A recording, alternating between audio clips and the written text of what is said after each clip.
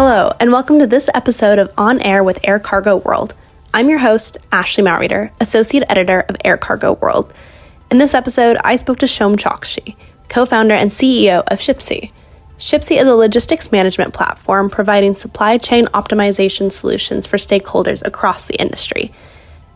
Shom and I talked about the cost efficiencies and sustainability, whether that's reducing carbon emissions, moving toward automation, or optimizing the supply chain to reduce total travel.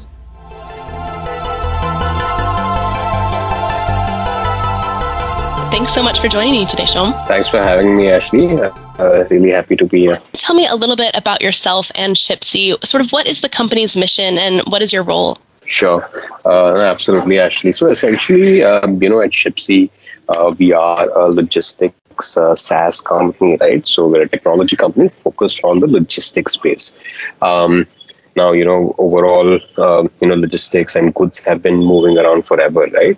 But what has really changed in the last few years is, end customers like you and I, right? The way we purchase things, right? The speed with which we want things, the flexibility with which we want things, and always, at lower and lower costs, right? It's really pushing everyone in the industry, whether you're a retailer, whether you're a logistics company, or whether you're the manufacturer supplying the goods to the retailers, right? Everyone's having to really adapt and adopt technology to make sure that they can enhance customer experience and really reduce costs, right? So that's where a plug-and-play platform like Shipsy comes in, which kind of helps you optimize all of your logistics, reduce costs, and drive customer experience, right? Also, another big thing that we kind of look at is essentially how you can drive initiatives around sustainability, right? Because logistics is a big driver of carbon footprint, right? So how all of these optimizations can actually also, in addition to reducing costs, can help you drive sustainability, right? So that's overall actually a bit about what we do. We have about 200 plus customers globally. We process about 70 million shipments on a monthly basis in terms of our scale. Wow, that's awesome that you've got a lot of different customers and a lot of different processes happening all over. I wanted to start today just talking about sustainability, sort of what that means in the supply chain. In the air freight industry, especially IATA, which is the International Air Transport Association, they've created a goal to have net zero aviation carbon emissions by 2050, which is an enormous goal in the industry. And many supply chain stakeholders are sort of joining that carbon neutral mission. So can you just start by talking about, what is this sustainability in the supply chain and what are the major drivers in the sustainability world? Sure. No, absolutely, right? So when you look at sustainability in the logistics world, right? So let's first answer the question that what is it really that drives carbon emissions and carbon footprint, right? So transportation, obviously, whether it be air or ocean or road or railways, right? It's all driven by fuel, right? And it's this particular thing that really contributes a lot to the carbon footprint and the carbon emissions, right? So essentially, sustainability in logistics is to see that how we can essentially reduce the carbon footprint at a shipment level by optimizing the mode of transportation and the carriers as well, right?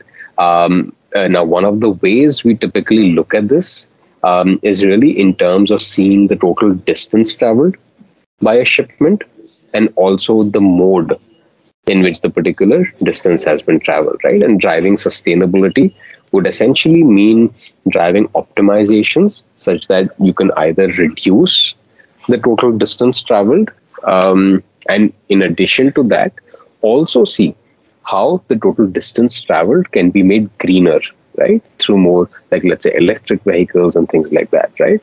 So that's kind of what sustainability means for logistics, actually. That's awesome. Can you talk about those two ideas a little bit more, reducing the total distance and how total distance can be made cleaner? Is that near sourcing? Is that creating solutions within the supply chain that are closer to home end to end? Or and then also, when it talks about total distance traveled, sometimes there's things in the supply chain, that have to go by ocean or they have to go by air. How do you make those initiatives cleaner and greener? Yes. No, absolutely. So, I mean, look, when we talk about the total distance traveled and the mode, right? So these are all selections that supply chain planners need to make. Right. So essentially, if we talk about e-commerce, right, shipping through air, for example, is required when let's say you're doing national shipping. But one of the things that you correctly mentioned is near sourcing, right? So for example, can I do last mile deliveries from places closer to the customer, right? But then again, I get my middle mile movements that increase, right? So it's all a give and take. And that's where the entire network planning essentially comes in, that, what are the right sources for fulfillment, what are the right ways of sourcing, et cetera, et cetera. And then comes the question that, what is the kind of carriers that you're working with, and what is the level of carbon footprint based on the mode of transportation, right? So essentially, obviously, it's known that ocean, for example, is more sustainable in terms of a method for transportation than air, right? But there are a lot of times, especially when it is time sensitive, right? You need to ship through air, right? Let's say it's automotive spare parts. Sometimes, it's a just-in-time supply chain, or if it's pharmaceuticals, right, that need to reach a destination in a certain amount of time. So there's sometimes you don't have a choice, right, that you need to ship through air. And other times, sometimes there are disruptions, there are delays due to which, due to emergency reasons, one must ship through air. Right, so there are different reasons and different ways in which the selection comes in. But that's where kind of, for example, even at Shipsy, we help planners make these decisions in a more data-driven manner, right, where the system itself tries to optimize that, what is the right mode for shipping, what is the right carrier, et cetera, et cetera. Yeah, that totally makes sense. And digitalization is obviously a huge part of sustainability, whether that's going paperless or automating workflows. Can you just talk a little bit more about how that digital transformation and that data resource can drive sustainability as well? No, absolutely. I think that's a big aspect of sustainability, right? And where, let's say, traditionally in supply chain, there's been it's huge number of documents, right? There's a complete trail of documents that's associated with the movement of a shipment, right? Now, what is really happening is with this entire digitalization, right? Things like electronic bills of lading. Right. Now, that's one thing, right, where let's say, this completely eliminates the need for paper-based bills of lading, right? And also, all the other documentation, how can we have, electronic filings, right? So, invoices, how can those be done electronically, right? Payment confirmations, how can those be done electronically? So essentially, there's like a lot of different aspects where, digitalization can come in and reduce the need for physical documentation. Yeah, absolutely. So I wanted to talk about sort of the costs associated with the supply chain as well. There's this misconception that digitalization or automation is inherently more expensive, or changing sources to be near sourcing is more expensive. Can you just talk about, is that true, or sort of what misconceptions are held about sustainability in the supply chain?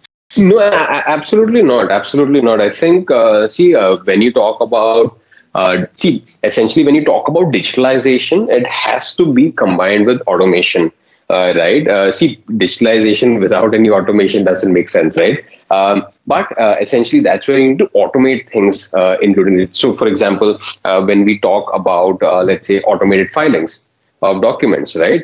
Or let's say how everything can be made paperless, right? Now, all of this really contributes to a lot of cost savings, right? Because now, essentially, people can actually focus on other things, right? They can actually look at more data to see how they can optimize the goods movement rather than doing mundane day-to-day tasks, right? And the system can actually take up all of this work of ensuring that based on any cutoffs or any deadlines and through automated integrations, this can happen.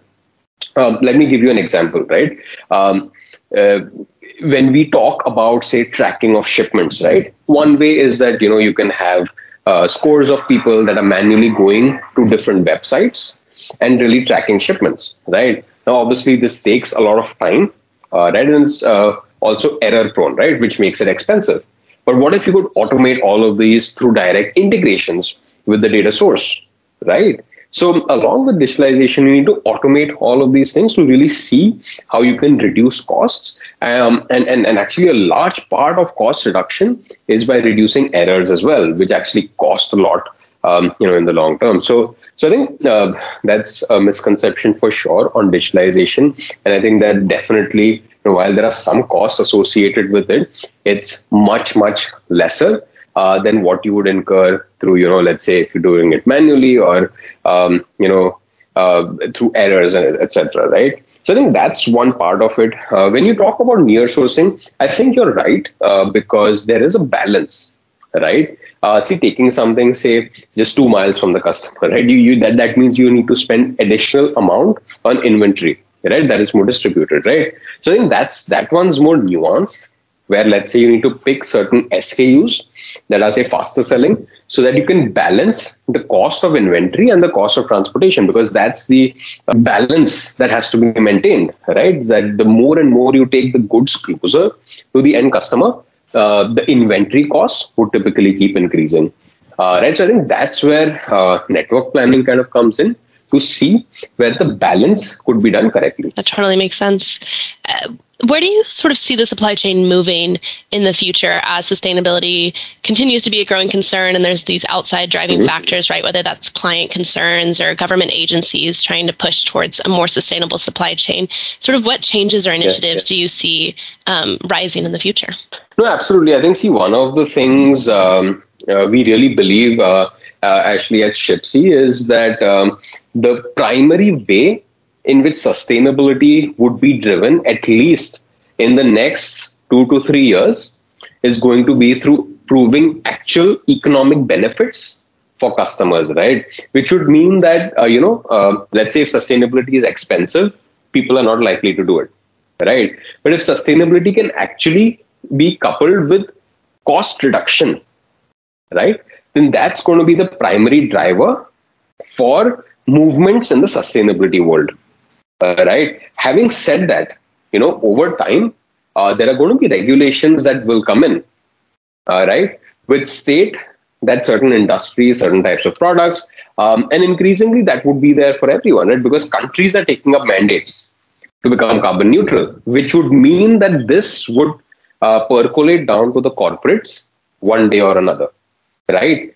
So, while in the near term, we believe that it would be purely economic benefits that would drive changes in sustainability, we believe that over, next 5 to 10 years, regulations will come in, especially, countries that have taken a mandate to become carbon neutral, right? The corporates would also start getting these kind of regulations where they need to reduce carbon footprint, and logistics being a huge contributor over there.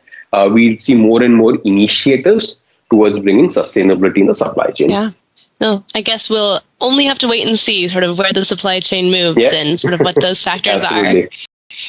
Yeah. But we're seeing it a lot, actually. I mean, just, especially when we talk about Europe and the US, right? Companies are actually having mandates to say that, look, I need to reduce carbon footprint and I need to drive sustainability through technology, right? Let's say 2 or 3 years ago, we weren't hearing as much of this. It was primarily around digitalization, automation, customer experience, but especially for the larger enterprises, we're starting to hear this more and more, which is why, 1 month ago at Shipsy, we actually launched a sustainability dashboard as well, right, to cater to this increasing demand from customers. Yeah. Are you seeing more independent or smaller companies sort of jumping on board with these sustainability ideas as well? I think we sort of put the focus on larger carriers or shippers or things like that to be the forefront of the sustainability initiative. But are you seeing that there's also last mile shippers or people who are maybe smaller players in the supply chain getting involved as well? No, absolutely. And I think, the primary drivers for both are slightly different. For the larger enterprises, they have internal mandates to do this, right? Irrespective of what is the actual cost outcome, et cetera, right? They do have certain targets around that, but the primary target is to actually drive sustainability and reduce carbon footprint. Now, when you talk about the smaller logistics companies or the smaller shippers, right, over there, the need is more basic, right? So the need is to really reduce costs, right? And then, let's say if you're doing last mile delivery through an electric bike versus a bike that goes on fuel, right? It's almost 1/3 the cost, right? So why wouldn't you do it? right? So I think those are some of the things that are driving the, let's say, smaller to mid-sized enterprises, that how can they actually drive, cost reductions through, sustainable means of transportation. Oh, interesting. Never would have thought that way. So I'm learning something too. Sustainability in supply chain is a topic that is really growing in importance. Let's say 4 or 5 years ago, you would not be hearing a lot of this, but increasingly with countries taking up more and more mandates to go carbon neutral, corporates are listening to this and they're preparing themselves so that they should not be caught unaware, one day when a regulation comes in, right? So especially the larger enterprises are preparing themselves for this, whereas, the smaller enterprises are kind of taking it more as methods to reduce cost,